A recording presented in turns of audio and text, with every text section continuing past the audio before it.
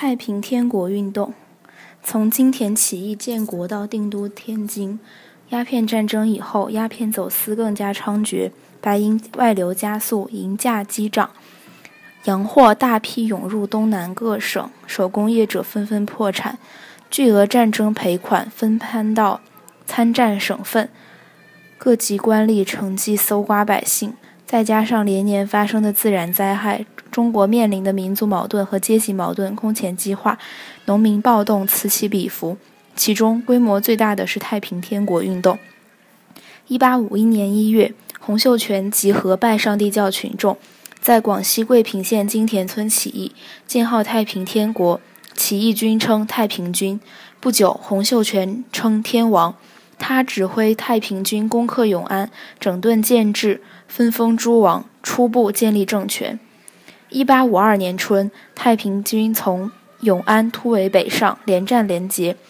各地反清势力闻风响应，太平军迅速壮大。1853年，太平军攻克南京，改南京为天津，定都国都，与清廷对峙。接着，太平军北伐西征并举，北伐军一直打到天津郊区，震动京师。清政府急忙从各地调集重兵，围攻北伐军。由于孤军深入，北伐军浴血奋战2年，最终失败。但他深入清朝腹地，牵制清军大量兵力，为西征军创造了有利条件。西征军连续夺取安徽、湖北重镇，挺进湖南，同汉族地主武装曾国藩的湘军交战，一度失利。石达开增援西征军，在鄱阳湖打败湘军水师，进军江西，迅速占领许多州县。太平军取得了清朝的半壁江山，太平天国进入全盛时期。天朝田亩制度的颁布，为了满足农民得到土地的愿望，1853年冬，太平天国颁布天朝田亩制度。它根据凡天下田，天下人同耕和无处不均匀的原则，规定以户为单位，不论男女，按人口和年龄平分土地。根据人人不受私，物物归上主的原则，规定每户留足口粮，其余归国库。太平天国想通过这一方案，建立有田同耕、有饭同食、有衣同穿、有钱同使、无处不均匀、无人不保暖的理想社会。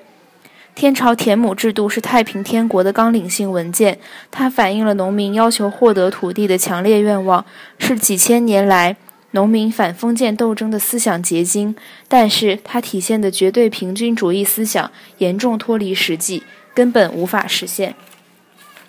天国悲剧，太平天国定都天津以后，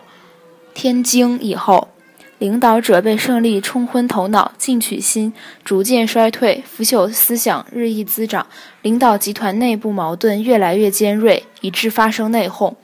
1856年秋，韦昌辉杀掉杨秀清，继而韦昌辉又被处死。接着，石达开因受洪秀全猜忌，率领精兵负气而出走，清军趁机反扑，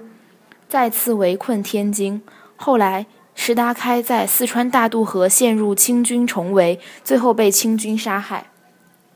为重振国威，洪秀全提拔青年将领陈玉成和李秀成，让他们指挥军事，又让洪仁玕总理朝政，实行政治改革。1858年，陈玉成、李秀成合力打垮清军驻扎江北的大营，解除天津北面的威胁。随后，他们在三河镇全歼湘军精锐部队，太平天国局势暂时稳定。1859年，太平天国颁布由洪仁玕提出的改革内政、建设国家的新方案——资政新篇。它的主要内容是向西方学习，以法治国，官吏由公众选举，发展工商业，奖励技术发明，开设新式学堂等。资政新篇是先进的中国人首次提出的在中国发展资本主义的设想，但迫于当时形势未能实行。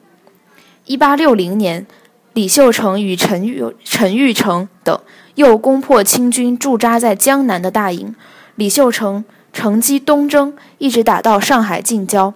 在进攻上海时，英法联军配合清军袭击太平军，太平军损失惨重，退回苏州。趁太平军东线用兵之际，湘军攻陷安庆，天津失去屏障。随后，陈玉成被俘，英勇就义。1864年，洪秀全病逝。不久，太平军将士同围攻天津的湘军展开激烈巷战，最终天津陷落，太平天国运动失败了。太平天国运动发生在新旧交替的时代，时代赋予它反侵略的新内容和新意义，也显示出农民起义的局限性。天朝田亩制度是几千年来我国农民反封建斗争的思想结晶。